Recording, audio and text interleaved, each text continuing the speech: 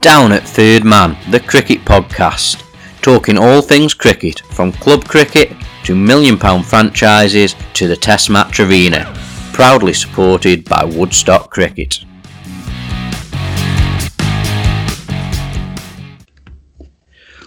Welcome to the Down at Third Man podcast. We're into week 8, episode 8, and we've somehow managed to pass 1,000 downloads and 1,000 listens and 1,000 followers all in the last week.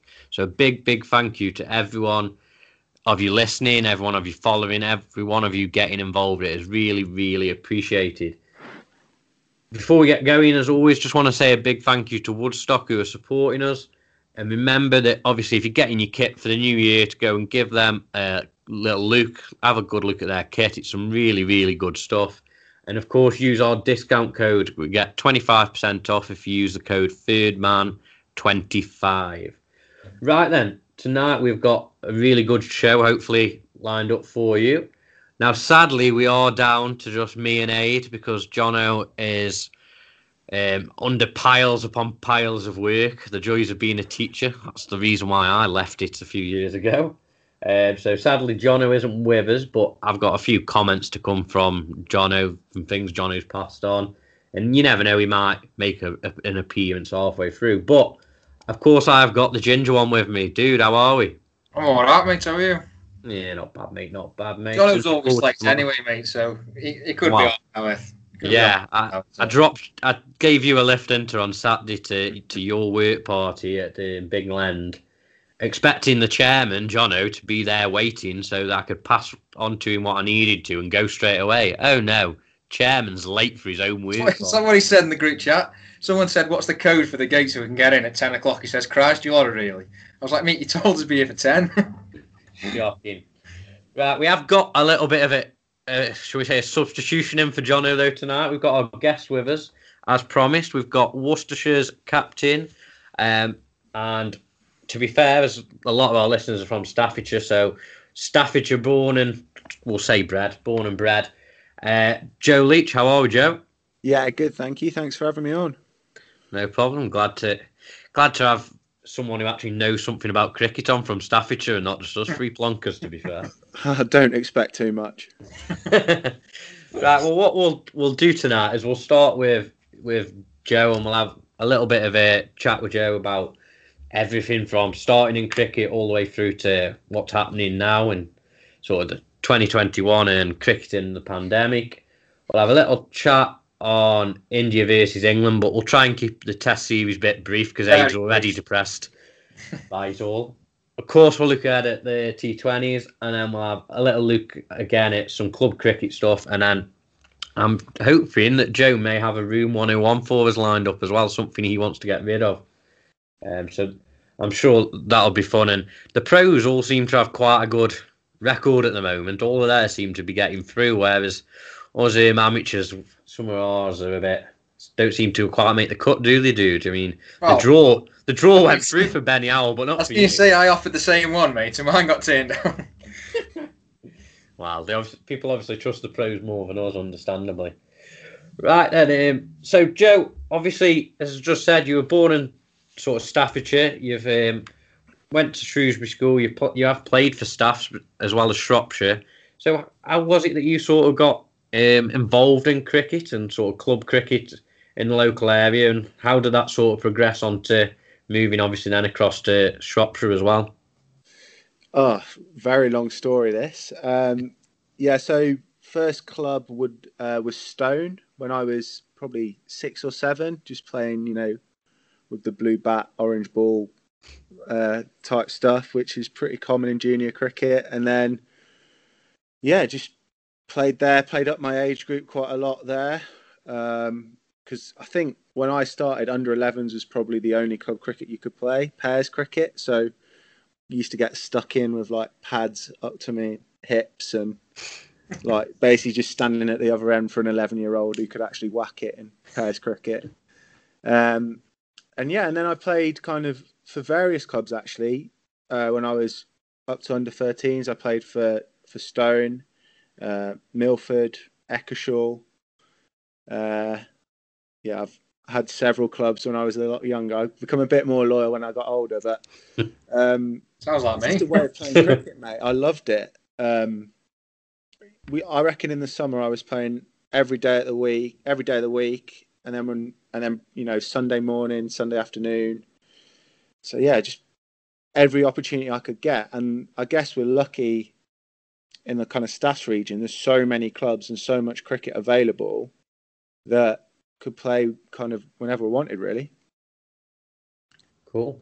So how was it? Sort of, you ended up going to Shrewsbury School, which I think anyone who sort of lives locally knows it's obviously quite a good school for cricket and for sport. I think is it Joe Hart was one of the many alumni Yeah, of there's the school. some pretty good names, mate. I lucked out with that completely, and so the year above me, well, obviously, but the year above me was James Taylor, and they built kind of an indoor purpose-built cricket centre in my second year there. So I practically lived in there from when I was like 15 through to 18, and yeah, I think if it wasn't for the fact I went there, that would have made it very difficult to kind of transition probably into the pro game when I did, kind of when I left.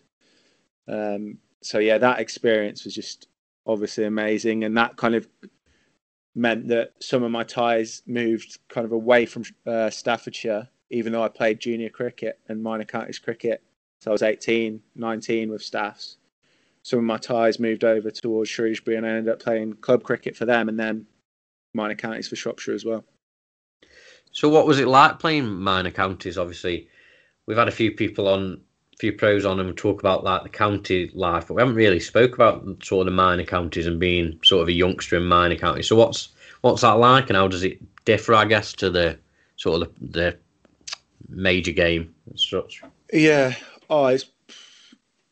So I guess when I first started playing for Staffs, I probably, if I'm honest, I probably wasn't ready. I'd played for Stone, and I owe a lot to Stone actually. From when I was like 14, 15, I was playing first team cricket for them in a side that was, it was like the side of the region, I'd say. We won the treble, and I think it's 2006 or 2005, one of those, and won back-to-back league titles. And I was really lucky. Chris Banks initially as captain, and then Brian Sims after him, just let me bat, really, because at that time when I was a teenager, I was a batter kind of first and foremost, and they just put me in. They threw me in at the deep end at number 3, and credit to like the other guys, they just let me get on with it. I think they could probably tell that I had a little bit of talent, and I wasn't going to screw it up too much because I kept kicking my third or fourth ball and get given out LBW, which seems to be the best, like the favourite thing for North Staffs umpires to do. I kept booting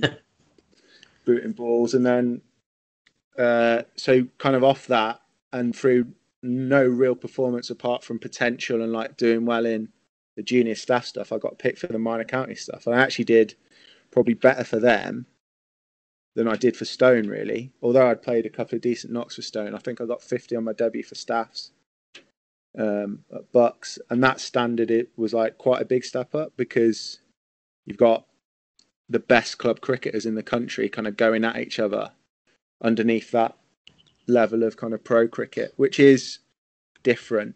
Pro cricket is different from league cricket and minor counties cricket, but that's not to take away from the standard that minor counties is, because it's very good. Yeah, Pat Brown spoke about going back to club cricket, didn't he, dude? And not knowing what to do because he wasn't sure the batsmen knew what they were doing, and so he didn't know how to bowl to them, and he just was finding himself struggling to bowl in power plays, which made us laugh. And I'm sure, obviously, knowing Pat, that you can sort of imagine that. I can imagine Pat would have been pretty angry, actually, going back to club cricket. He's pretty angry at the best of times. So I can imagine some poor bloke copped it. But yeah, it is different. Like, and the thing I say about minor counties cricket, when they ask me, I get asked this question a lot because kind of coming through the minor counties pathway into pro cricket, I guess people are always like, oh, he's such a good player at minor counties level. How's he never made it in the pro game? And it's hard to explain like how different it is. Like speed of the ball, bounce of the ball is a lot quicker in the pro game than it is in minor counties cricket. And some guys probably find that transition harder than they might expect, I guess. Now, obviously, you also went to university and played for Leeds, Bradford, MCCU. Mm-hmm. What was that like? Because obviously we've spoke to a few pros, but they've all sort of been people who've sort of come through academies, and none of them had really been to sort of the university and played for an MCCU team. So just wondered how sort of what that was like, and whether you think that's one of the better ways to almost come through, or whether it maybe lets you like has bits that are missing maybe compared to being just directly in the academy. So I was directly in the academy, and I just wasn't good enough at 19 to be a pro. That was it. So I basically had no other choice, and I went to Leeds to kind of try and bridge the gap, I guess, and give myself the best possible chance of playing against.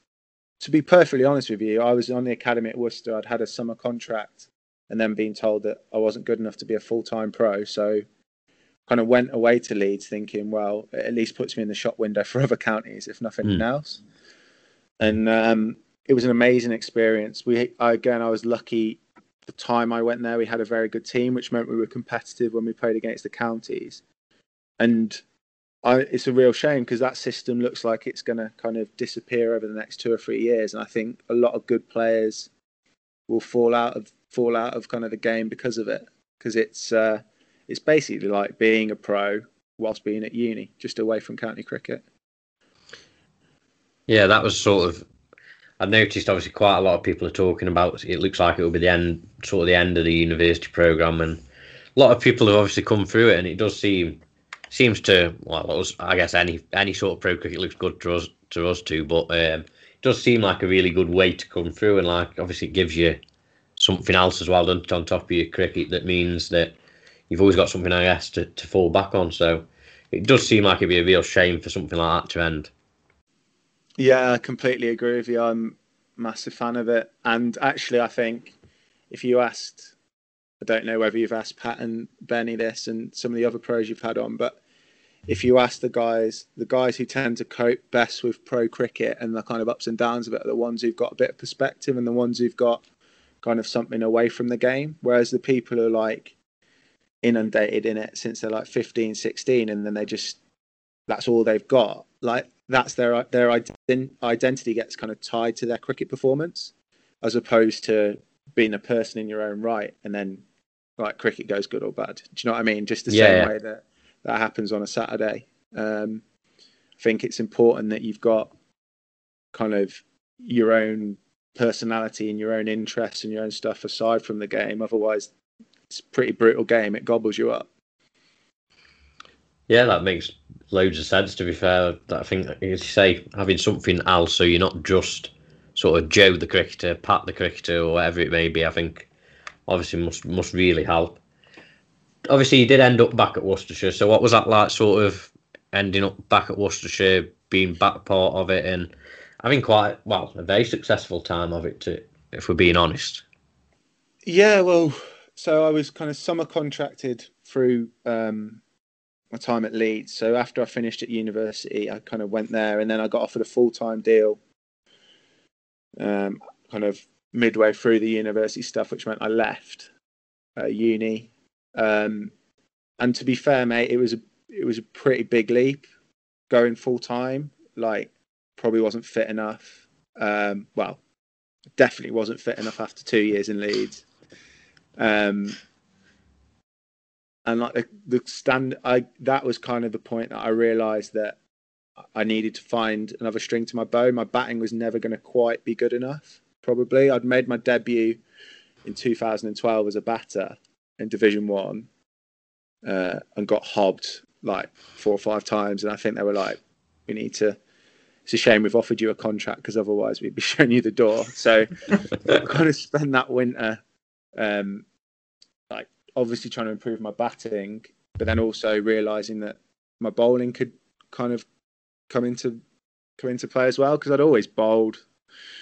And yeah, I guess as like career develops, you're just desperate to find any way to get into the side, and that kind of happened with being kind of a genuine all-rounder who could bowl as like the fourth bowler. And then as my career's developed, I got given the new ball in 2014 or 15, I think it was, and probably haven't looked back since then. It all kind of happened very quickly, and continues to happen very quickly, to be fair.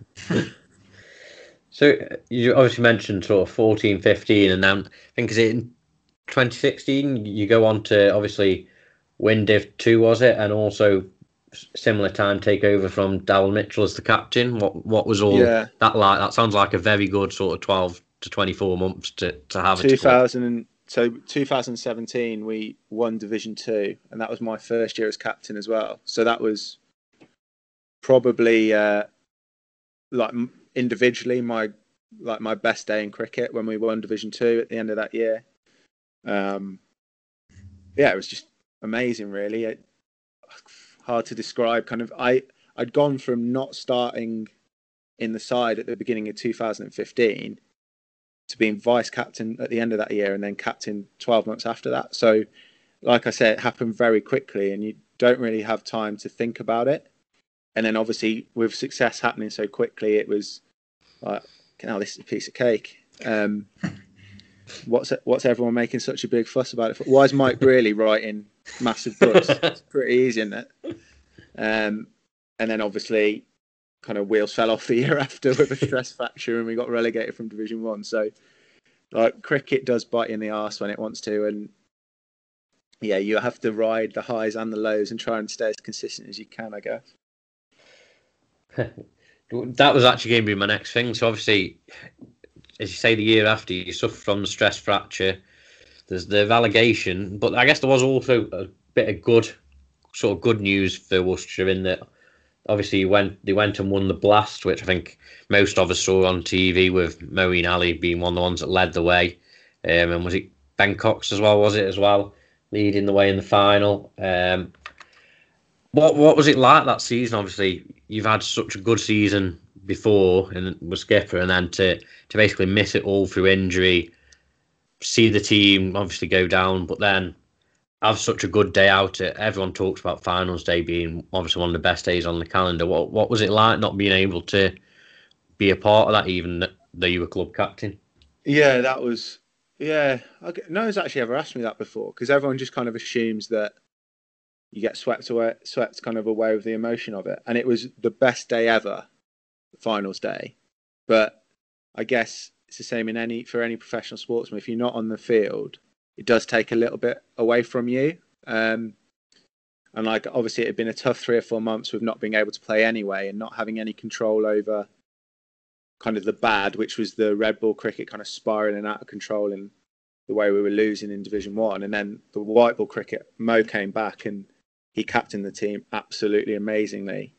He just kind of, you could see snippets of Owen Morgan in the way he was doing it, and the guys responded amazing. And that finals day win was like I'd say the Durham day was my best day, but that one was pretty close. And considering I wasn't playing, I can only think what it was like for the lads who were playing, because it's so cool being in the middle of Edgbaston and having 24,000 people singing and stuff, beer going everywhere. It's that Holly stand. It's pretty special, and kind of to see guys I'd actually grown up with since 15, 16 win it was very, very special. And then obviously the year after got there again, but obviously lost last ball, which was like having Christmas Day and then getting it taken away from you at the last minute, I guess. I guess at least in 2018, surely you were allowed to have a beer in hand then, unlike the rest of the lads. Absolutely, yeah. We got I know, not during the game. I probably could have snuck off and got away with it, but I did the right thing and just sat on the balcony, just making sure my mug was there in case the cameras came round. And then after, it was pretty good. We got booted out of Edgbaston in the end. I think they'd had enough of us about 2 a.m. So no, that was one of the great celebrations. Sounds like a good little circuit going on after that game, I would imagine. So obviously last year, cricket in lockdown, but I guess you guys really had what would be considered quite a successful season in that you came second, obviously, in the in the central group only just really missed out on that Bob Willis Trophy final. What's cricket been like, sort of, in the pandemic, in lockdown, and how did you find the Bob Willis Trophy compared to obviously the old two divisions? Well, it's obviously been pretty weird.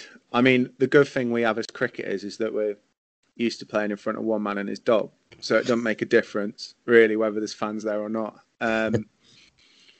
So the standard of cricket was actually really good last year. I thought, like, I don't know what you guys think, but watching the football now, like, I don't think the standard's as good without crowds. It certainly doesn't feel as good.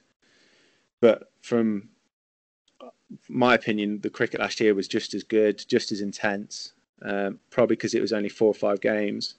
And yeah, we had a really good season. We started to make some pretty good steps. I really like the format of what they're trying to do with the Bob Willis Trophy, where every team can win it at the start of the year. I know that some teams at the top of kind of Division 1 might argue that they've earned the right to be up there, and why should they have to play against kind of teams 16, 17, 18. But if you look at the final of that tournament last year, with Essex playing Somerset, they're the best 2 teams in the country for the past 5 years, and they managed to get there. So it goes to show that the system works. So yeah, I know the traditionalists might like the 2 divisions, but I think all county fans want to have an interest in something from the start of the season. And if you're looking like you're going to be at the bottom of Division 2, there's not really much to cheer about, is there, I guess? No, I think you just made sort of the point that I've been sort of saying every time I've seen people sort of on about going away from the 2 divisions. As you say, like, I'm pretty sure in 2019 it was it yourselves and Leicestershire towards the bottom of Div 2, and yet both teams, up until I think their last game or the last 2 games in the Bob Willis Trophy, had a genuine chance of reaching the final. And surely that can only be a good thing for cricket across the country, having every team having such a good chance of making the final. And as you say, 2 best teams still made the final and still had a good final to take part in. But yeah, I think it was really good to see other teams having a real good chance and a real good go at getting there. I think it was definitely a positive from me anyway. So looking ahead, obviously at the year ahead, it's slightly different again. But what are you sort of thinking, Worcestershire? Obviously, I'm assuming you're back in pre-season training now. So what is everyone's sort of thoughts and targets for the year ahead? Well, so it's very similar format with this kind of Bob Willis Trophy again, except the groups are slightly bigger. So we've got a pretty tough group, but one that we expected challenging actually the way we played last year. So we've got Essex, Warwickshire, Notts, Durham, and Derby, and then the top 2 go into kind of like a Super League in September. There's 3 leagues in September, so our aim is to get into the top league. To be honest, mate, like if we play as we know we can, we have a bit of luck and all that kind of stuff, then sneaking into that top 2 is something I think we should definitely be setting our targets on. I know, like, every manager, captain or coach or whatever has to say that, but I do genuinely think setting like this, you can probably be a bit more honest where it's an informal podcast. I do genuinely think we've got a chance of doing that if we play decent cricket. If we don't, there's also a chance we could come 6th. That's being perfectly honest. But I'd like to think if we continue to improve like we did last year, I think we can be towards the top of that. And then in white ball cricket, who knows? 2020 is a bit of a lottery, isn't it? Year to year. Like, if you get on a run, it can take you all the way. And then, like we saw last year, we lost the first 2 or 3, and you get on a momentum that way, and you can't seem to get out of it. That's just the nature of 2020 cricket. So yeah, and I guess we haven't really been affected by the 100 too much for our 50 over side. So I'd expect us to have a really good side in that, to be honest, because we lose 2 or 3, but not as many as some of the other teams. Are you hoping to yourself to play all 3 formats, and what is sort of your aims for this year? Have you set yourself any targets, or is it just a case of trying to stay injury free and play as well as you can. Yeah, guess play as well as I can. I haven't played much 2020 cricket since my injury actually, so I'd love to get back into that side, especially given the success we've had in recent times. But I'm getting on. I'm 30, which is over the hill if you're a sportsman. So, get this Red Bull block out of the way and see how we go. But I am desperate to play some 2020 cricket. I'm captain of the 50 over side, so I'll obviously play that because I am not going to drop myself. So, captain's prerogative, I liked. Exactly, yeah. Exactly. If you think you're in, it's this classic one, isn't it? If you think you're in danger of getting booted from the first team, just volunteer to be captain and collect the team money. So that's me now. That's exactly what. Mo's played so many games for us. I know. That's why I've been third team captain for the last few years. Just make sure I get a game every weekend. Best way, mate. Sort of last one before we give you a couple of our Twitter followers' questions. What are you thinking, sort of, for yourself as you look at the rest of your career, and then after obviously your cricketing career? Obviously, I'm sure you're still hoping you can go on like Darren Stevens for another 15 years. But what are you sort of looking ahead into the future? What are you thinking for yourself? I haven't really got anything nailed down, to be honest. I'm doing a master's actually in the moment in leadership in sport, which is Ed Smith, the chairman of selectors. It's his course, so I'm doing that at the moment. But I'm pretty open-minded. If anyone's got any ideas, please drop a message. I don't know really. I've got a couple of years left on my contract. Hopefully, as you say, can go on beyond that, because still feel like I've got plenty of years left in me. But also, do have to be realistic, I suppose, that certainly at my age, or any professional sportsman, you're only an injury away from it being the end of your career. So, nothing lined up as of yet. But as I say, if anyone's got any ideas, let me know. I've heard you could do a great job as a sub-pro at Wedgwood Cricket Club occasionally. But you've got to be willing to pay for just a pint and a packet of Scampi fries. That's the only issue. No, I'd be all over that. Don't get me started on. I listened to your guys' podcast last week about payment in the North Staffs League, so let's not start that again. That might get mentioned a little bit later on. Right, we'll move on to our followers' questions. So we've had 3 followers' questions in. Must be our only 3 followers. Yeah. First one is from Andy Mountford, who was on last week from Betley. He basically just wanted to know what was the pinnacle of your career and why was it playing against Betley in the North Staffs League? Yeah, that was one of the highlights of my career. Like you say about, 2017. So this is like peak. I think it was 3 weeks or 4 weeks before we won Division 2. So like 4 weeks after this, I'm picking up the trophy in front of like 1,500 people at New Road. We just steamrolled at Durham. Rewind 4 weeks. I'm at Betley. Walk out to bat at number 5. I get dropped first ball. Put at point. Everyone's looking at me like, who the fuck is this bloke? Then played and missed at 2, I think. And then I got caught deep cover, 4th ball for 0. So I was like 0 for 2, probably 0 for 3. And then bowled up the hill. Didn't even get choice of ends. Ben Cotton got choice of ends.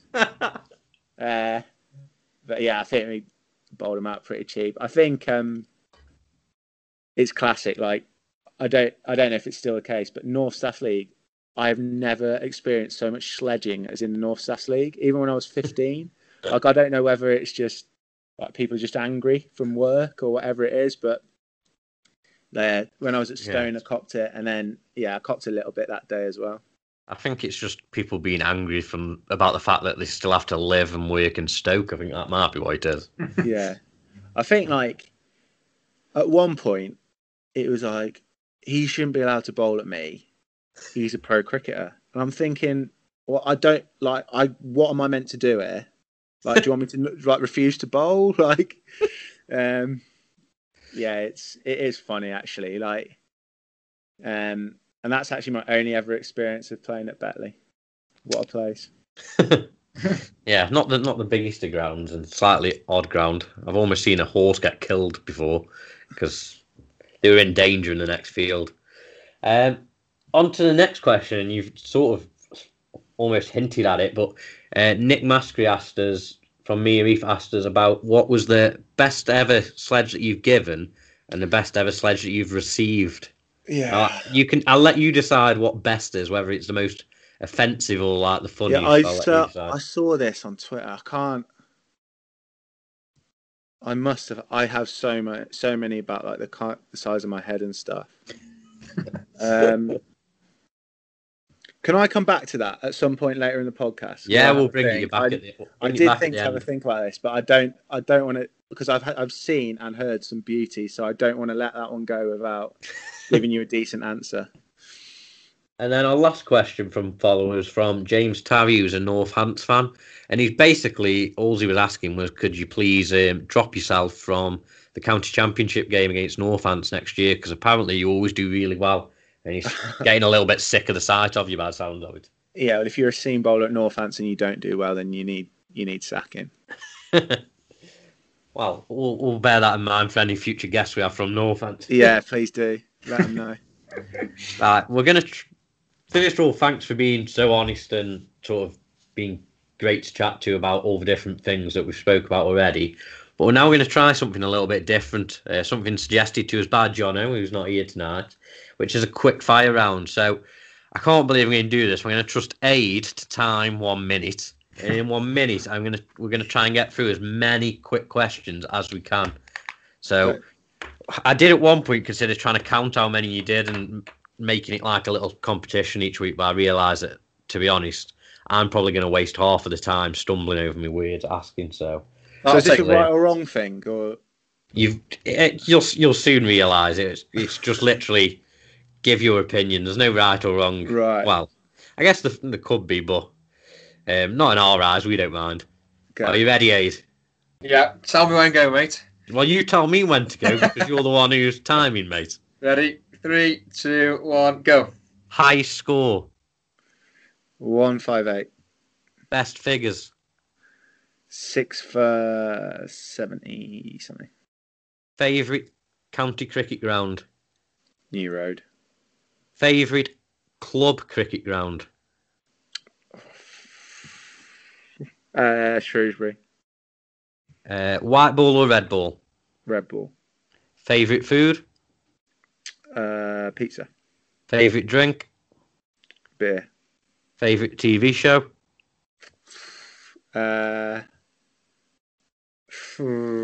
Grand Tour.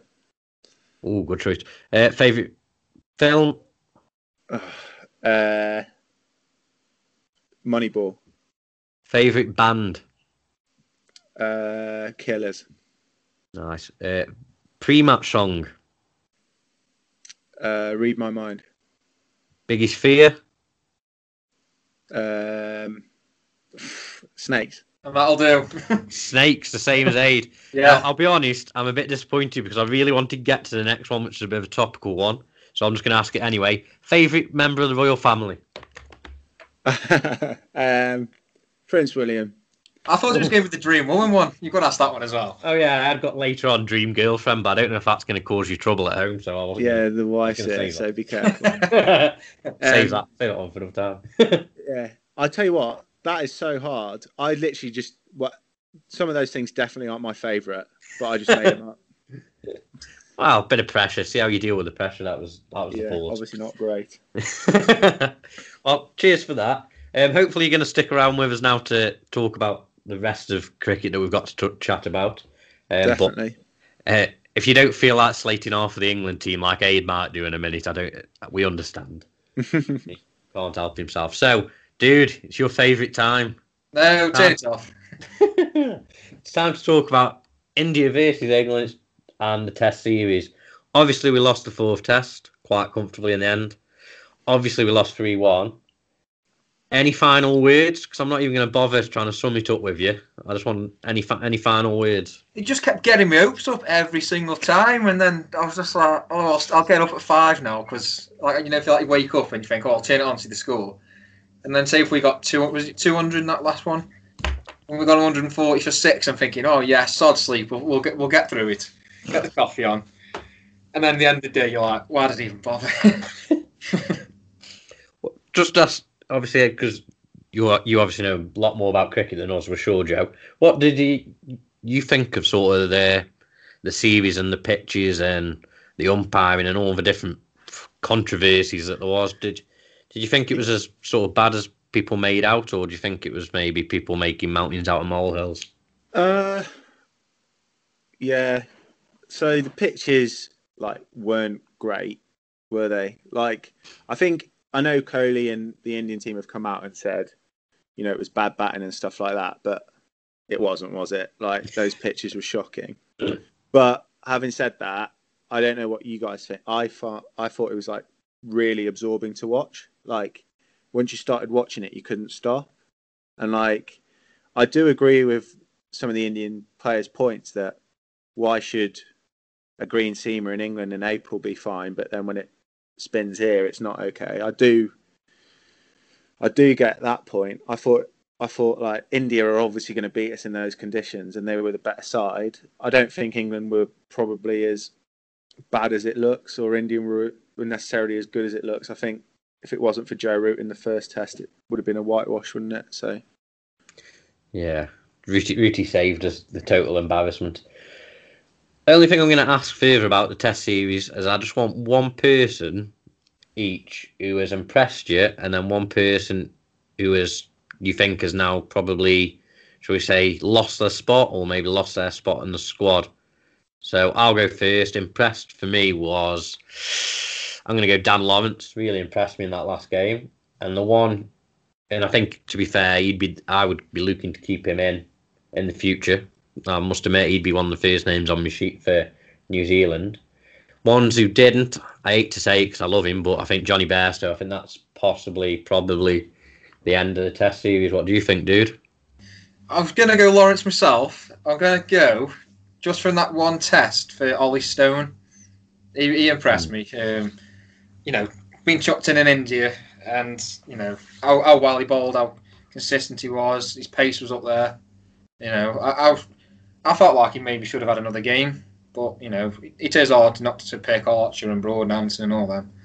And they had, I can't really go any different than Bairstow, I don't think. I do think, You're not getting Rory Burns? Ooh, if he only had one game, well, yeah, Burns or Bairstow, I think, but I think Bairstow was let to play because he's an half-decent player with spin, but I think once we get back home and stuff like that, I don't think he's probably going to make the squad, is he? Who impressed you, Joe? And if you want to pick someone out who you thought didn't impress you, you can. Yeah. If not, we understand. I'm not going to hammer someone, but I think I'd tell you. I thought Anderson actually, considering the conditions, and he bowls 80 mile an hour. Everyone would say that he'd struggle, but he didn't, did he? He still just proved he's an absolute genius. And I thought actually my namesake bowled really well, considering he's an English spinner. In foreign conditions, I thought he bowled really, really well.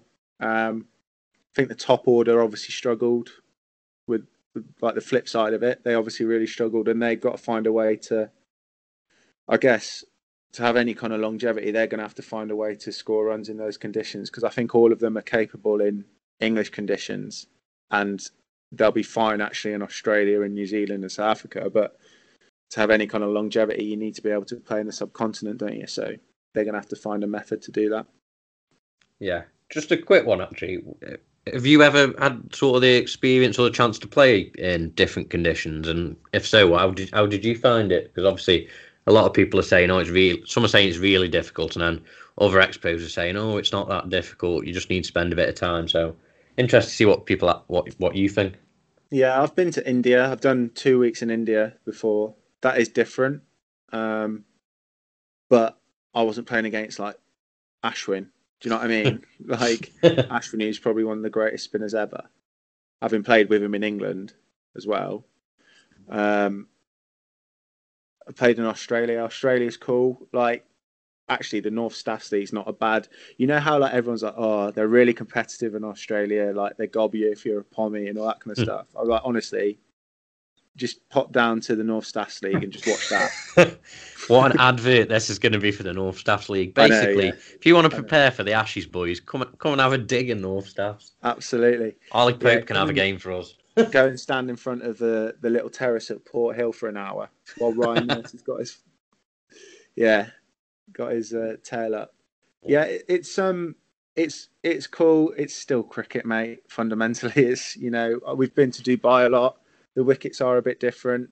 Again, it depends who you're playing against. If you're playing against people that's their conditions, you're always going to struggle for a period of time. And I fully expect, actually, everyone's going nuts about India steamrolling us over there. They're going to come here this summer, and I think they'll probably get it back because their batting didn't look too flash, did it, to be fair? And I'd like to see Anderson, Broad and all of them, you know, at Trent Bridge and Edgbaston and stuff with a red Dukes. I think it'll be a completely different game.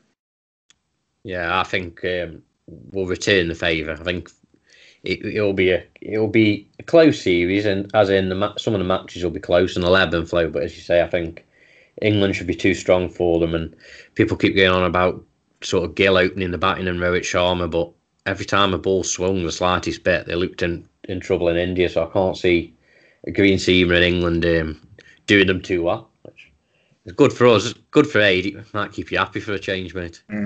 I think they might. Well, it'll be harsh on Leach, won't it? But I think they could, if they do play green seamers, they could end up playing four seamers. Obviously, have Stokes as your fifth one and maybe Root as your spinner. But it all depends on the wickets, doesn't it? Yeah.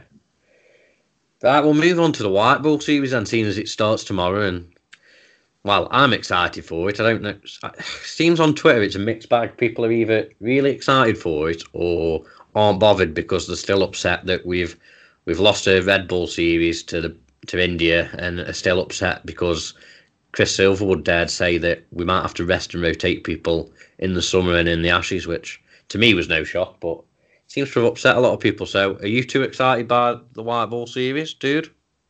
I am, yeah, because I've got something to look forward to and watch in the afternoon. So. Philo life. What about? Obviously, you know, we're clearly a lot better at the White Ball stuff, aren't we, at the minute? Yeah. And you know, obviously they're a very good side as well. And I just think it could be like 3-2, but I couldn't really say either way. You know, or if one of the teams gets in a little run, you know, it could be 4-1 or something. But I think it's going to be close games, more or less. You know, every single game, and you're probably going to see high scores, I'd say, aren't you? Yeah, I think so. What's it like, Joe, as a professional player when obviously you got all the cricket on? Do you still look forward to it as much as us little club cricket saddos, or do you find it a little bit dire? Massively.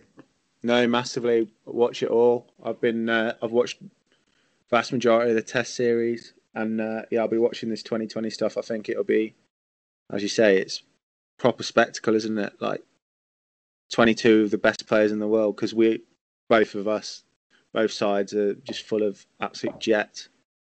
Like, it's scary, really, the people who aren't even playing. Yeah, there's definitely a lot of strength in depth on show. So I guess we'll come to predictions in a minute. I'll let us all have a prediction. But first, who would you actually pick for this first game?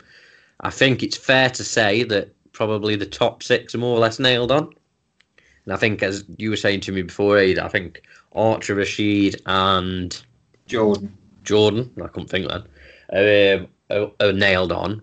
But there's still a couple of spots up for grabs. So, A, do you think England will just play the best team the whole way through? And B, who would you be picking as that best team, if so? I think they'll play the strongest side for the whole 5, I think. Because when we played in South Africa, when we had more or less our best team, we didn't really change much, did we? I don't think. And I think, like I say, the top 6 pretty nailed on. I think they're going to pick Moeen Ali because, one, he can literally come in and off 10 balls, get you, close to 30 or 40, can't he? And also he's that second spinner, which I think you might need in India. And then it's probably between one of Sam Curran at 8, and then you've got Woods and Tom Curran probably, isn't it, I'd say. But I think Rashid, Jordan and Archer, unless you've got injuries or whatever, I think them 3 are nailed on, aren't they? What do you think, Joe? Do you think we'll go for our strongest team, or do you think Morgan might mix it up a little bit throughout? And who would you go for? I'm assuming you're going to say that Moeen Ali is going to be your choice at number 7. Mo's going to play at 7, obviously. I think they might, thinking about the World 2020, I think they might actually try a few different combinations over the 5 games. I wouldn't be surprised. I think probably because of how he performed in the IPL, I think Sam Curran probably nudges ahead of those others for that bowling spot that you guys were talking about then. But I think they're going to want to give all of them experience in India, I guess. The other thing they could do, I suppose, is if Moeen and Sam Curran are batting well enough, they could potentially leave out one of the top 6, which I know is a bit controversial, and play another seamer, maybe Wood or something like that. That's the beauty about it. They've just got so many options. They're a good side, aren't they? I mean, really good side. I think I would have said Sam Curran. He just goes from strength to strength. He's just an absolute jet, isn't he? And he kind of comes across as someone who's not. And I mean this with the greatest respect. Why would he have the attributes to do it? But he just does. He's just a match winner. He's phenomenal. Yeah, he doesn't scream like he's going to be an IPL star and an England star when you first see him, I don't think. But as the old adage goes, he makes things happen. And yeah, I think they'll go Moeen and Sam Curran to start with. I think there's some pressure on both of them and probably Jason Roy. I think if they have a bad series, they could find themselves under pressure. Obviously, there's Livingston in there and Billings in there who could come in batting wise possibly. Obviously Bairstow's been pushed down to 4. And then as you say, you've got when it's mad really when you think you've got Mark Wood, Tom Curran, Reece Topley all sitting on the bench as well.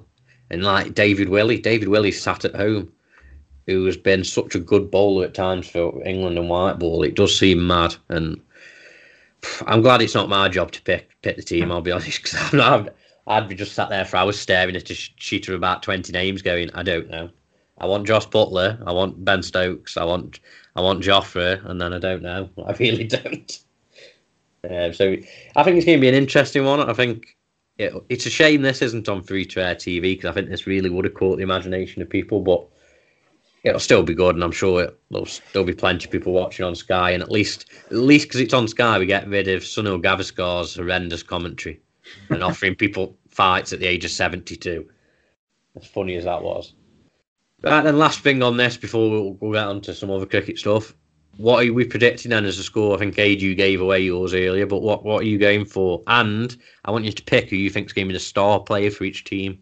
Oh, don't. Yeah, I'm going 3-2 England.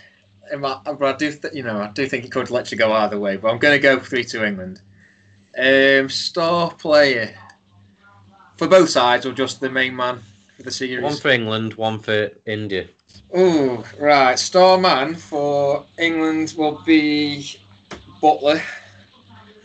And for India, I don't want to go Axar Patel after the Test series. I'm going to go a batsman again, because I think it's just going to be 200 plays 200. Rahul, I think I'm going to go for him. Okay, Rahul. Joe, what are you thinking? Yeah, I'll go 3-2 India. Rohit and Jofra. I'm going to go 3-2 England, and I'm going to go for a bit of a different name just because I really like him in the IPL. I'm going to go Ishan Kishan for India. That's even if he gets a game. Yeah, that's if he gets a game. Obviously, that's my issue there. He might not get a game, but if he does, I think he'll show that he's class. And for England, I really don't know. Jason Roy. Go on. I'd love it to be Jason Roy because I like Jason Roy and I really want him to find his form again. But I'm going to go a bit different. I'm going to go Bairstow. He always impresses me in the IPL. And I think this number 4 role might just be perfect for him, hopefully. So that's England out the way.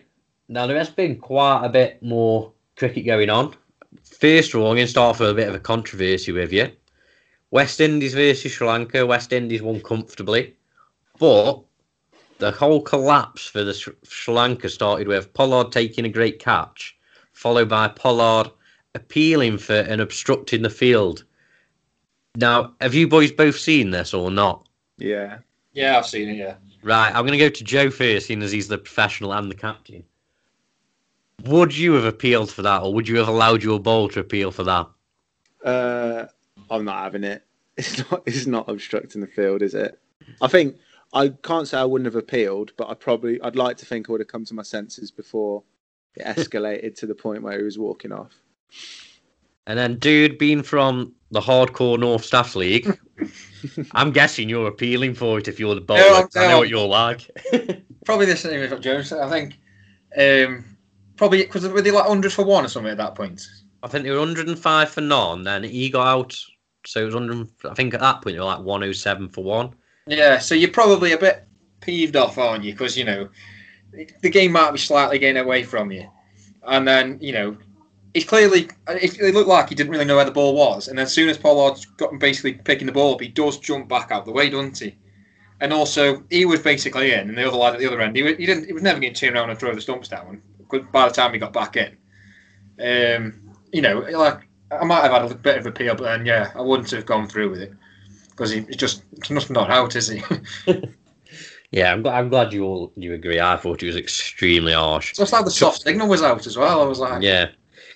Cricket Twitter was desperate to give him out because the laws of the game, but then the laws of the game say if he willfully, I don't know how you decide if someone willfully did it or not, to be fair, but if he willfully meant to get in the way, and I don't think he did. He literally just said, you can see him just shouting no, and then as soon as Pollard gets close to him, he jumps back. So yeah, I don't think it was, but there you go. Another game that's been going on is Afghanistan-Zimbabwe, and what a turnaround that's been. I mean, Afghanistan lost in 2 days to Zimbabwe last week. This week, it 540, 50 odd for 4 declared. I mean, what is that about? Clearly, it's a classic UAE. Yeah, classic UAE pitch whereby last week was an absolute horror show, and this week's gone back to being a road like we've seen before. Shahidi hit 200 not out.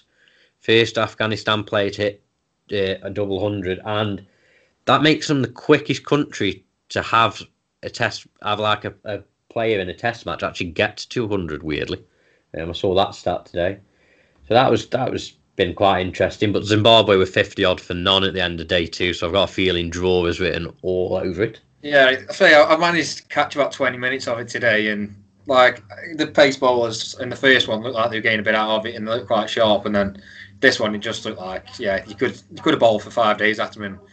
You probably want to bowl them out. And then Zimbabwe to be, 50 odd for none off like 14 overs shows that, it's a pretty decent deck. Joe, having said that you'd been to the UAE, what did you find the decks like? Because I've watched a couple of games there, and I think I watched Australia versus Pakistan the other year there, and then I've watched a bit of this last one. And you seem to either get really good tracks for bowlers or really good tracks for batsmen. You don't seem to get many even wickets. No, I've had exactly that. I've seen both. I've seen it like where it's just like a desert and it doesn't bounce above shin height and people just absolutely smash it everywhere. And then if like for some reason it's cloudy, it does seem to like zit around everywhere. But like you say, never many even games. It just tends to be either like if they're 50 for none, they're getting 600, aren't they? And everyone's just got to sit around and go through that process. Yeah. I imagine it must be brilliant to go and play and watch in the UAE, but like the place looks amazing, but yeah, it doesn't seem to produce many classics, I wouldn't have said. Looking at elsewhere, the IPL announced their dates. They don't clash directly with England and New Zealand, so that might help England out a little bit. Starts April the 9th. On April the 8th, the day before it starts, we're hopefully going to have James Butler, the cricket badger, IPL specialist, we'll say, in the cricket podcasting world, joining us for a little preview of that. And then it finishes on May the 30th, so 2 months of solid cricket action there. Next point I've written down is Michael Vaughan. I would just like to wish him a big thank you for boosting our followers by about 250 the other day because he retweeted the fact that we didn't agree with him. Didn't actually reply and have a proper conversation with us about why he believed he was right and we were wrong. He just let the thousands upon thousands of Indian cricket fans tell us that we were miserable, crying baby England fans. But there you go. But big thank you to Michael for the extra followers anyway. I won't. We won't say no to more followers, will we, dude? We won't, mate. Anything to boost us up. So actually, just a quick one for Joe. What do you make of the rest and rotation policy? Because Michael Vaughan didn't seem to like the fact that we said that it was important and there was nothing wrong with prioritising different bits of cricket over others and sort of evening it out so that obviously they prioritised the World T20 in this white ball series for Owen Morgan's side, but then obviously going to prioritise the summer and then the Ashes for the red ball side. What did you make of it? I don't think they could have done anything else, can they? Like I agree with you guys completely. Like it's all very well being able to say on Twitter, please, just no one at Michael Vaughan, and let's not start this again. But I can't see how you can't. Like it's been such a crap year for everyone. We're all going through like something that's never happened before, and then to ask 20 blokes to just in effect disappear for a year in a hotel room, go from a hotel room back to a cricket ground, back to a hotel room, and then expect them, not even if like they're willing to do it, to expect them to perform over the course of a year is just unrealistic, I reckon. So yeah, I reckon it is going to have peed people off that some of the big names missed some of this series, but I guess if in January next year we win the Ashes, everyone can be like, no one will remember these 3 tests. In fact, if England win in June or July or whenever India come over for the test, no one will remember that we lost in India anyway. So they didn't really have much choice. I think the scheduling is more to blame than the ECB or the selectors. Yeah, I agree. And that was sort of my point to Vaughan, but he didn't agree. But hey ho. I won't lose any sleep on that. Got you some followers though. Yeah, I won't lose any sleep, mate. And then last thing was we've had again yet more really, really good overseas signings for the county championship. We've seen Marcus Harrison announced today for Leicestershire. Is it Miguel Cummins has been announced for Kent. Cameron Bancroft going back to I think it was Durham. Wayne Parnell was announced the other day. What? Just a quick one, Joe. What do you make of obviously the quality of these overseas signings and sort of looking at obviously Worcestershire and who you've got to play, who are you excited to see and who are you maybe dreading seeing coming running in towards you or standing down the other end with a bat in hand?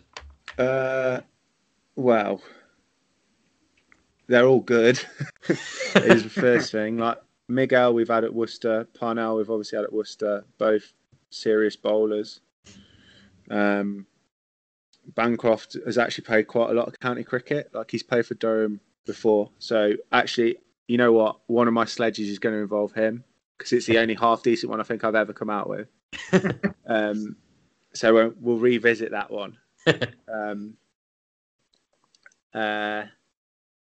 the other one? Harris? Yeah, Marcus Harris is in Leicestershire. He's obviously a very good player to play for Australia. I actually played against him a couple of years ago when Australia were over here because they played against Worcester and he opened the batting and he looked obviously a proper player.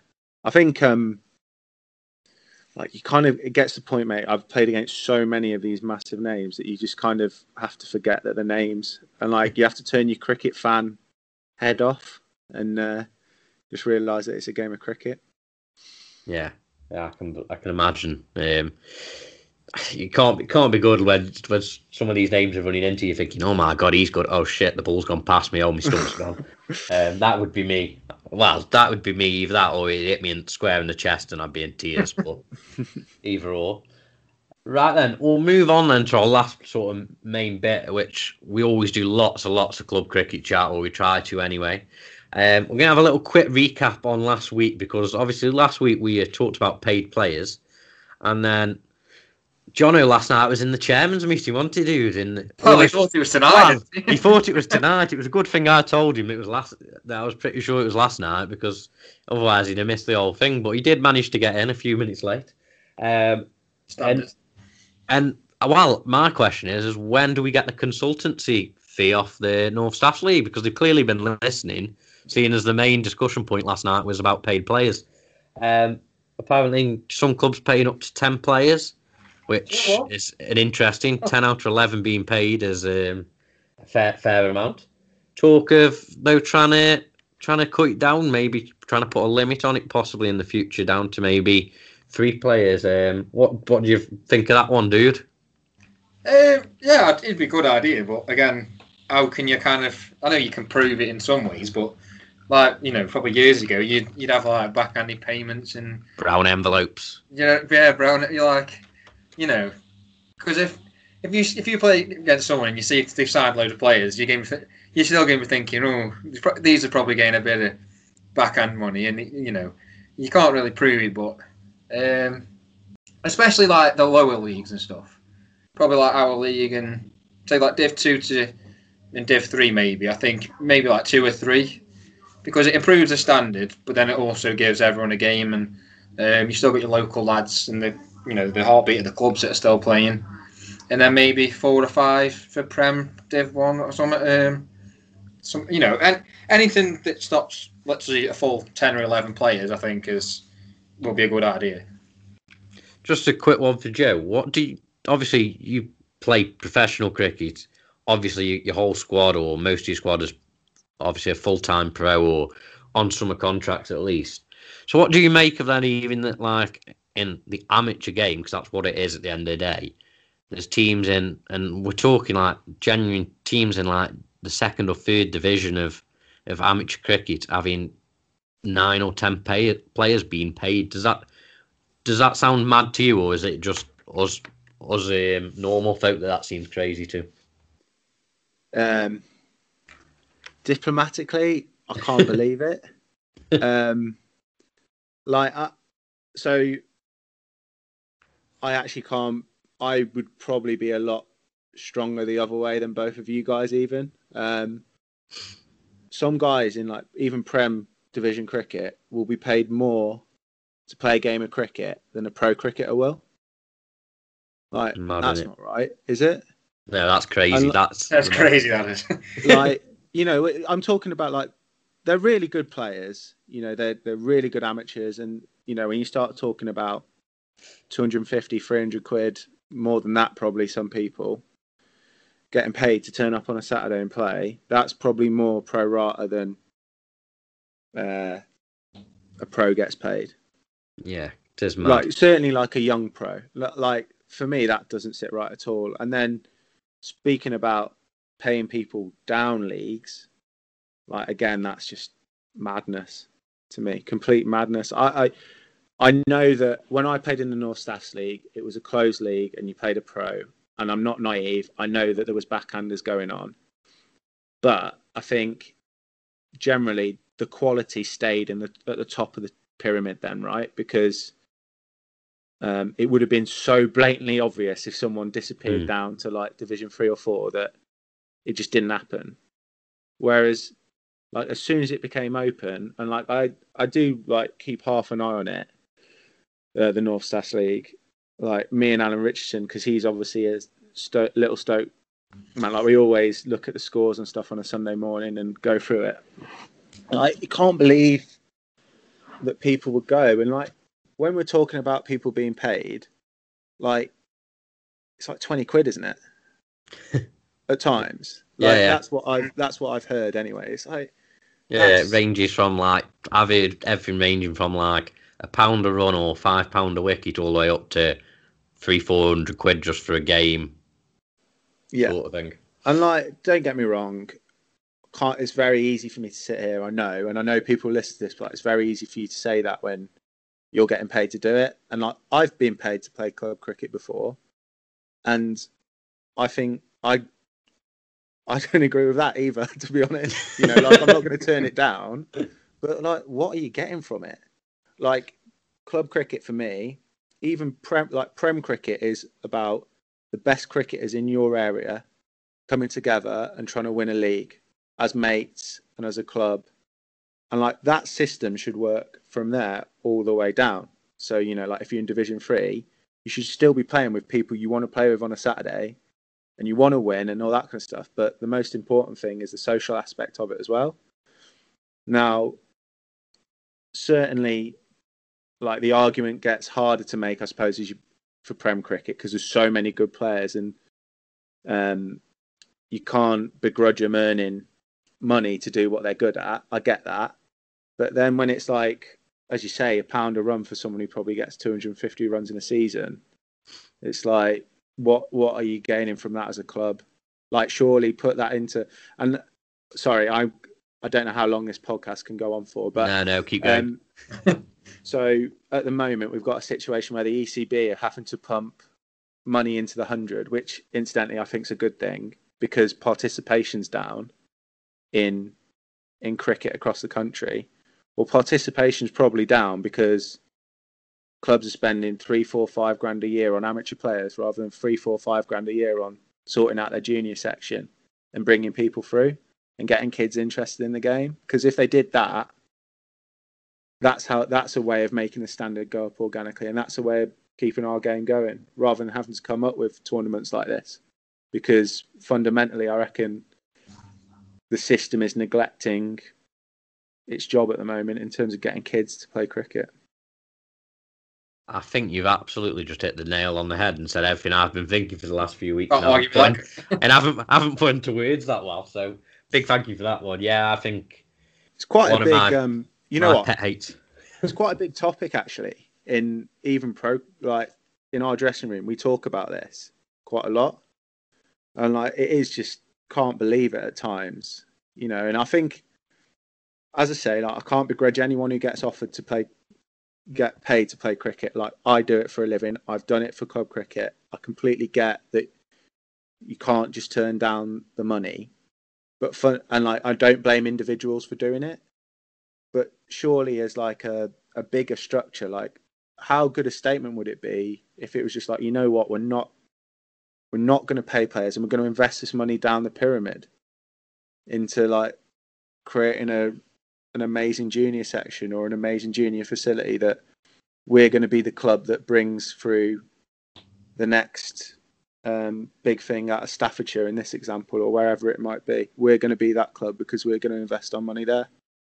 Yeah, I think spot on. So is the long-term planning into it. There seems to be the people who lead the clubs, who lead the leagues. It's all about short-term success and having that flag that makes me laugh, but having that flag up at the club because they've won a league, whereas long-term planning and sort of the long-term growth of the league should be what everyone's aim is. Everyone in the amateur game, that should be, yeah, you want to have fun, yeah, you want to be successful, yeah, you want to have a good time with your mates, but at the end of the day, you want to grow the game. That's what we're there for in reality. And I think you've hit the nail on the head there. That's where our money should be going. Clubs shouldn't be taking grants and loans off the ECB to survive COVID, but then planning to pay 7-8 grand out for a pro this year. It's not sensible thinking at all when you look at it like that. So I think the nail on the head was hit there. Sorry, there is ways of doing it. Like if you're a Premier League club and you've got your shit together, like you've got a thriving junior section, your covers work, you know, your nets are half decent, and then you've still got a bit of cash. It's like, by all means, but like don't neglect the first things before you go to the next thing, I would say. Yeah, you've got sort of a basis, haven't you? A basic structure to your club. Yeah, foundation, that's the word. Well, glad you got the right word. I'm after your job, mate. I know, yeah. If you want it, you can have it. No, you're more than welcome to it because I'm not going to be here for the backlash to this conversation. So I don't mind the backlash. Everyone knows I'm a wank club cricketer, so it doesn't bother me. Right, well, the actual bit I was planning on talking about in club cricket was captaincy. Obviously, yeah. You're captain of Worcestershire, and I'm sure having played at various different clubs, sort of in club cricket in minor counties, you've experienced many different captains, and I think we can all agree that the captain's job in club cricket is the most thankless task in the world at times. What do you think? And Aid, I'll come to you as well in a minute because you've played enough clubs and played under enough captains that you should have a good view on this. What do you think makes a good captain and a bad one? And do you think it's similar in club cricket to what it is in the pro game, or do you think it's a completely different job? Well, like to answer that in a roundabout way, cricket dressing room's the same. Doesn't matter whatever standard you play at. Do you know what I mean? Like your keeper is always a show pony, or their kit stinks and they're scruffy. Doesn't matter what standard you play. Ash Timchuk. Yeah. You know, like you've always got like the gritty medium pace bowler, which I'm thinking about that at Worcester. Who's our gritty medium pace bowler? And that means it's probably me. Which is you've always got like the guy who thinks he's rapid, who turns up with an earring and like just sprays people. Like cricket dressing rooms are the same. So like in terms of what I think makes a good captain, I think you've got to be level-headed. You've got to be consistent day to day. Certainly for us, like we go through highs and lows and it happens very quickly, but I think your message needs to be, you know, I think calm, calculated the whole way through. I think the guys who I've seen do it the best, that's what they are, you know. Like look at, say, Owen Morgan's just an easy example. Like he's pretty unflappable, whether they win or lose. And then the guys I've seen do it badly are very emotional. They react to losses or bad spells or collapses and stuff. And if you can kind of keep a level head, I think it'll hold you in good stead. I think that, to me, that makes loads of sense. I always think the calm and sort of organised and collected ones are always the ones that seem better, even if some people quite like the hot-headed captain. It never seems to end well. Dude, what do you think now you finish scoffing your face? To do with obviously club cricket, I think maybe now obviously playing in like Div 2, it's still a good standard, but obviously it's not as serious as your Prem, probably Div 1, is it? I think you need someone that's like say organised and, you know, will do all the off the field stuff, and also if, you know, you've got a couple of lads who aren't getting on or whatever, but we'll try and sort it out and stuff. But you've also got to remember that we are playing for fun. Do you know what I mean? So even though you want to win and you want to take it serious, there's still got to be that fun side of it as well.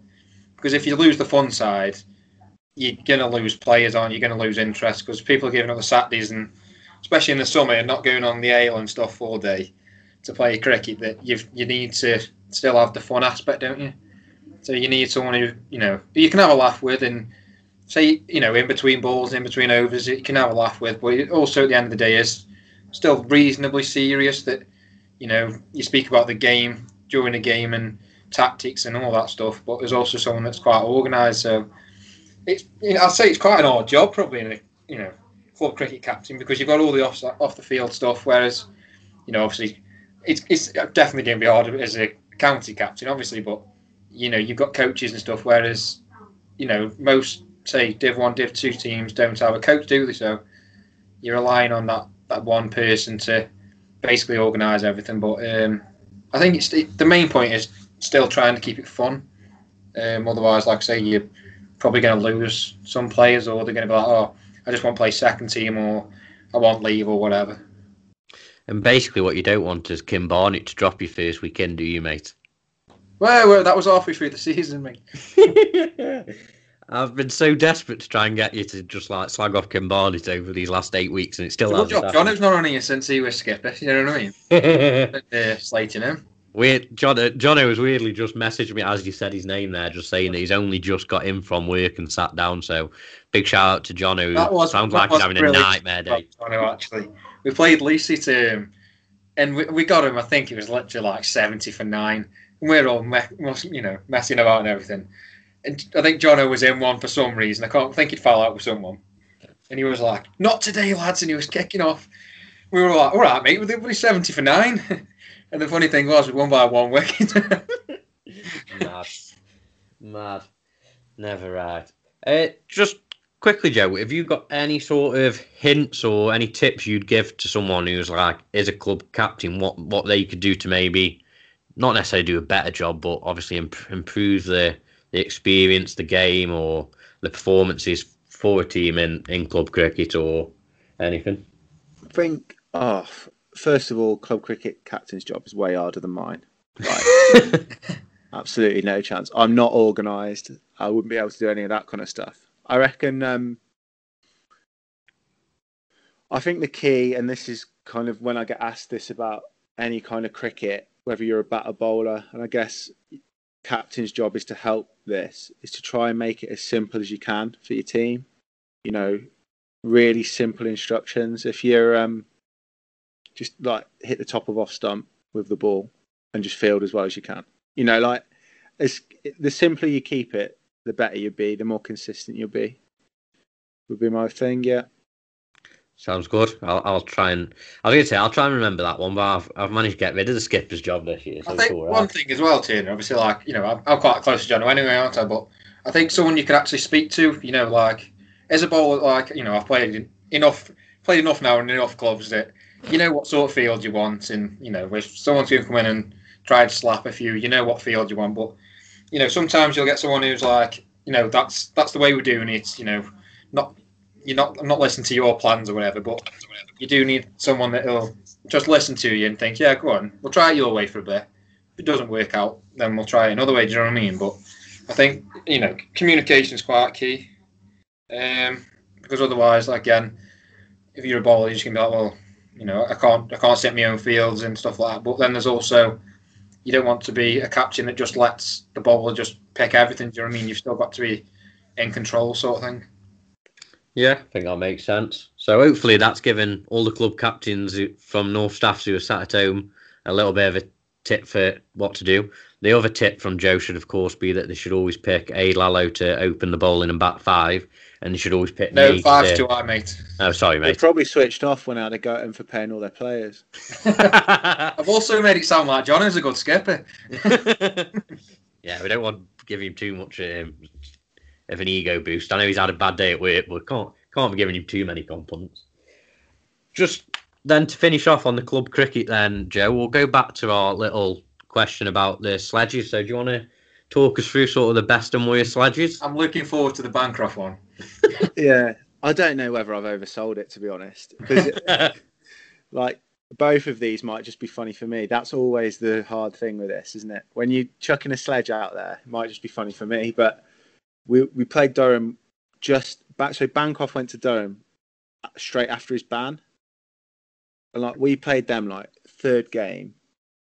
And second innings, I had him plumb LBW first ball, not given. So I was like just starting to tick. And then like fourth ball of the over, like he nicked one down the leg side and the keeper caught it. And he stood there. And I was like, fuck me, I thought you were reformed. He got 100. Oh dear. It didn't work. But the best one I've heard on the field, and I'm not going to name names because I think it's a bit unfair, really. But we had Ajmal playing for us, and we were playing against a county who aren't traditionally known as the strongest team in the country. I mean, you will be able to narrow this down quite quick if you're quite savvy. And anyway, we had them 9 down, and this team have got they had like a gobby spinner who was shite, like really bad, and like was widely recognised as being really bad. And 2 of our lads had played with this guy in Adelaide the previous winter at the Darren Lehman Academy. I don't know if you've heard of that. It's basically where like 8 or 10 pros go and they all live together and stuff. And they were like, he's a legend, like really good bloke, because he was one of those guys on the circuit. Everyone was like, he's a dick because all he does is spray you. And they're like, no, honestly, I'm telling you, he's an absolute legend. So anyway, 9 down, we've got like 6 men round the bat.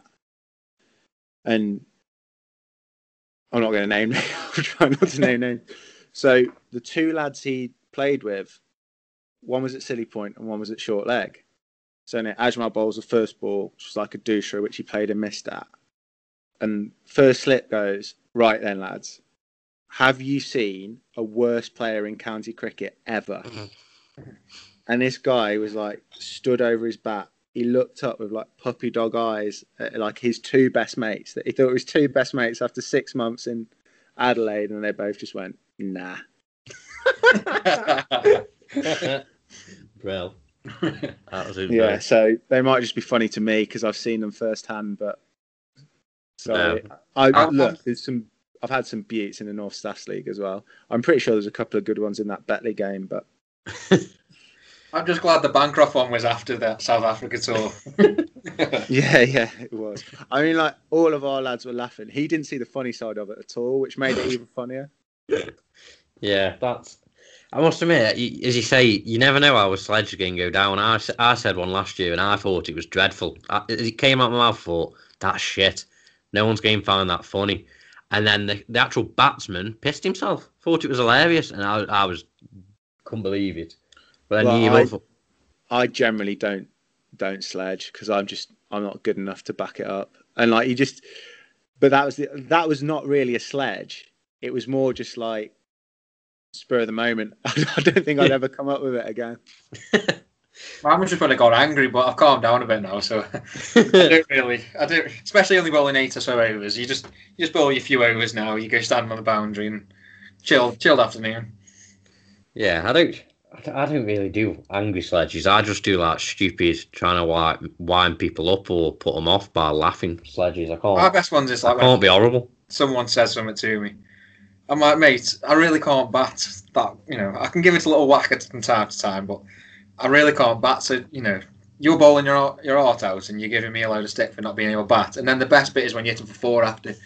Then you just go down. Tap in the middle of the pitch and just laugh at them.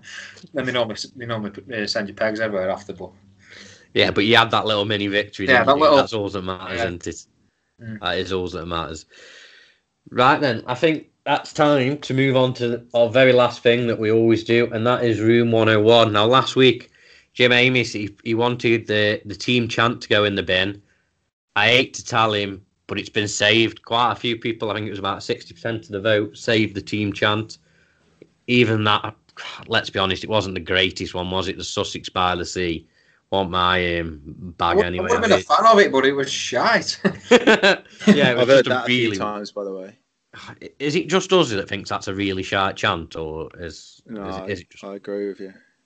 There's a couple of counties that have really good ones that I've seen in the past, and typically ahead of that vote, I could not find them anywhere on Twitter, but I could find that Sussex one that Jim had sent me, and not my personal favourite, but they've been saved anyway, so you can still keep doing your team chants next year, everyone. So Joe, what are we going to go for this week? What would you like to try and get put in the bin? We had what did Benny Owl tried to put the showers. He wanted everyone to have a shower, didn't he? And he didn't want the draw anymore. We've had a few, haven't we? Shit Teas was one from John O'Gordon of Woodstock. Obviously, you're a sponsor, Joe. So was it the colour helmets? Was that one of them? Oh yeah, that one went in the bin. The wrong coloured helmets and wearing a helmet with your club badge on it when you're playing amateur cricket went in the bin. So what are we thinking, Joe? Yeah, that got binned. So this is again like I might be really unpopular with off-season club captains there, but. I'm going for the big. It's pretty recent, but the big Twitter announcement for a signing, like the build-up, like it's transfer deadline day. When did that become a thing? Hey, I do a great job of doing that for the old wedgies. Oh, we never really signed anyone, so I'm a fan of it. Get it done. I'm not having that. Yeah, that's put that up for me. Put that out there. I'm happy. Yeah, and I'd get rid of it just because of some teams are like, oh yeah, this guy's an all-rounder and all this, and we're like, mate, he's literally got about 20 runs last season and about 2 wickets. You can't class him as an all-rounder. It's the drum roll ones. It's like signing announcement, like 3:00 tomorrow. Yeah, that's too far. I announce our club signings, and I do them a little like quick graphic on Canva or whatever, but. I wouldn't give him a drum roll. See you in 3 hours sort of thing. No. I've seen that with Doesn't need a Warwickshire. crackdown. Warwickshire have been doing that a lot, like the last couple of weeks on Twitter. And they're like, oh, give it a couple of hours, and everyone's thinking it's like, oh, we've got a contract extension for one player, and like, is that it? Yeah, I saw Kent did it earlier, and people were taking the piss saying, "Oh, is it Darren Stevens signing another 5-year contract extension?" Which made me laugh.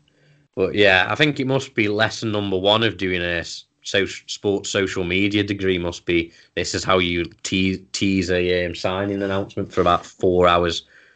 It's a bit like, I know I don't want to turn this to football, but I always remember Vale making a big thing out of the fact that we were going to sign someone on deadline day under Norman Twat Smithwaite, and it turned out to be, I think it was Danny Pugh, Dan Trickett Smith from Leek Town, and some keeper from he was like 5th choice at Celtic or something daft, who turned out to be didn't actually know how to catch a ball. So people had stayed up till 11 o'clock being promised this triple signing, and it wasn't worth it, shall we say? But yeah, I can believe that one. Some of them you get videos and stuff as well, and you get like proper cringy videos, don't you? And you're like, yeah, oh come on, stop it. Yeah, not good. Yeah, but like it seems to have like filtered its way down. Like I follow some of the Shropshire League teams, like filtered its way all the way down, like to there. It's like, what? You've got 47 followers. What are you doing? Yeah, I can't disagree. To be fair, it was that lad that was giving us loads, Tony, on Twitter. Which one? And he literally had like 30 followers, but he followed like 3,000 people. I don't know. We have plenty. we have plenty. And normally, to be fair, they're Indian cricket fans. Yeah, that's what it was. Because they give us loads. Yeah. To be fair, it is funny though reading some of them. Like I get them all the time. Someone actually created an Instagram account saying "Get Leach out" once. It's like when they have no picture and stuff of themselves either, and he's just literally like, "Who are you?" Yeah. You've got 10 followers and you've got no picture. The Indian cricket fan with the picture set as Virat Kohli or Sachin Tendulkar telling you that you know nothing about cricket, that England are the worst team on earth and Virat Kohli could beat us on his own, them ones do my treeing. Mainly because, especially when Michael Vaughan decided to retweet us, my God, my phone was going like mad, vibrating constantly for about 6 hours, and it was just Indian fan after Indian fan giving us absolutely loads about. That was on Saturday morning, wasn't it? Yeah, and the worst bit is that they're all like having a go at guys, and I'm saying no, but we actually agree with what you're saying. Big shout out to Lee Bishop there, giving us a little wave in the background. Yeah, he was. They're like giving you loads, saying, "Oh, you're using it as the Western rotation policy as an excuse." And I was like, "No, I'm saying that the Western rotation policy has had nothing to do with the fact that we've lost." Michael Vaughan's the one who's crying about it, and he did my head in the end, which is probably why I got a bit snotty with a few of these, few of them. But so be it. Right, I think that's it, boys. I think we've managed to drag it out for an hour and a half. I'm sure we'll send a couple of people to sleep, and Joe might have upset a couple of people in North Staffs, but I'm sure he'll still get offered the odd sub-pro job along the way. But a big thanks, Joe, for joining us, because it's been really good to have you for the whole thing. And I think everything you said about the paid players and stuff was proper nail on the head stuff, and was just really interesting and good to hear sort of someone else's opinion on it all. So thanks for joining us. Oh, cheers. Thanks, lads. Thanks for having me. Sorry if I upset anyone. Nah, we're happy. We normally do that anyways. It's fine. Part of the job, we've heard. So yeah, big thanks to Joe. A big thanks to Woodstock again for supporting us. And you'll hear their advert again in a little bit. Make sure you use our discount code if you're going to get yourself some kit from there. Don't want you missing out on 25% off. Obviously, if you're listening to this, then big thank you. But if you could give us a review, if you could subscribe, that'd be amazing. Pushes us further up in the charts and stuff. Means more people get to see us and listen to us. So that'd be really helpful, and obviously keep following and keep commenting, keep getting involved, sending us questions. Been really good this week, having 3 or 4 questions to pass on from you guys. That's been really good. Next week we have another guest. We have Lancashire legend, I would say, Steve Croft, joining us hopefully to talk about obviously still playing the county game, and I'm sure he'll talk us through again being a captain in county cricket and obviously doing well in the Blast as well as county championships. That should be really good. So get your questions in for him. And have a really good week, guys. Make sure you vote in our poll, see if you agree with Joe or not, and we'll see you all next week. Cheers.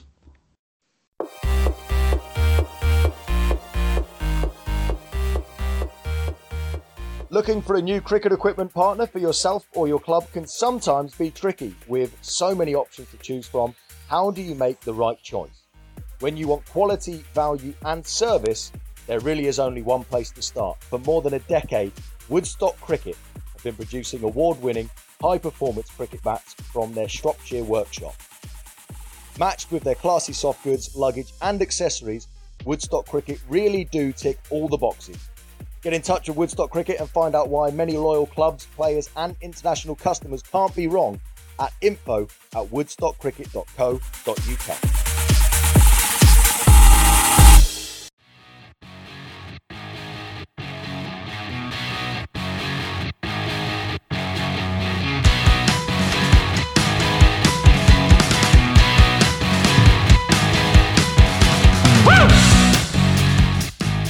Down at Third Man, the cricket podcast, proudly supported by Woodstock Cricket.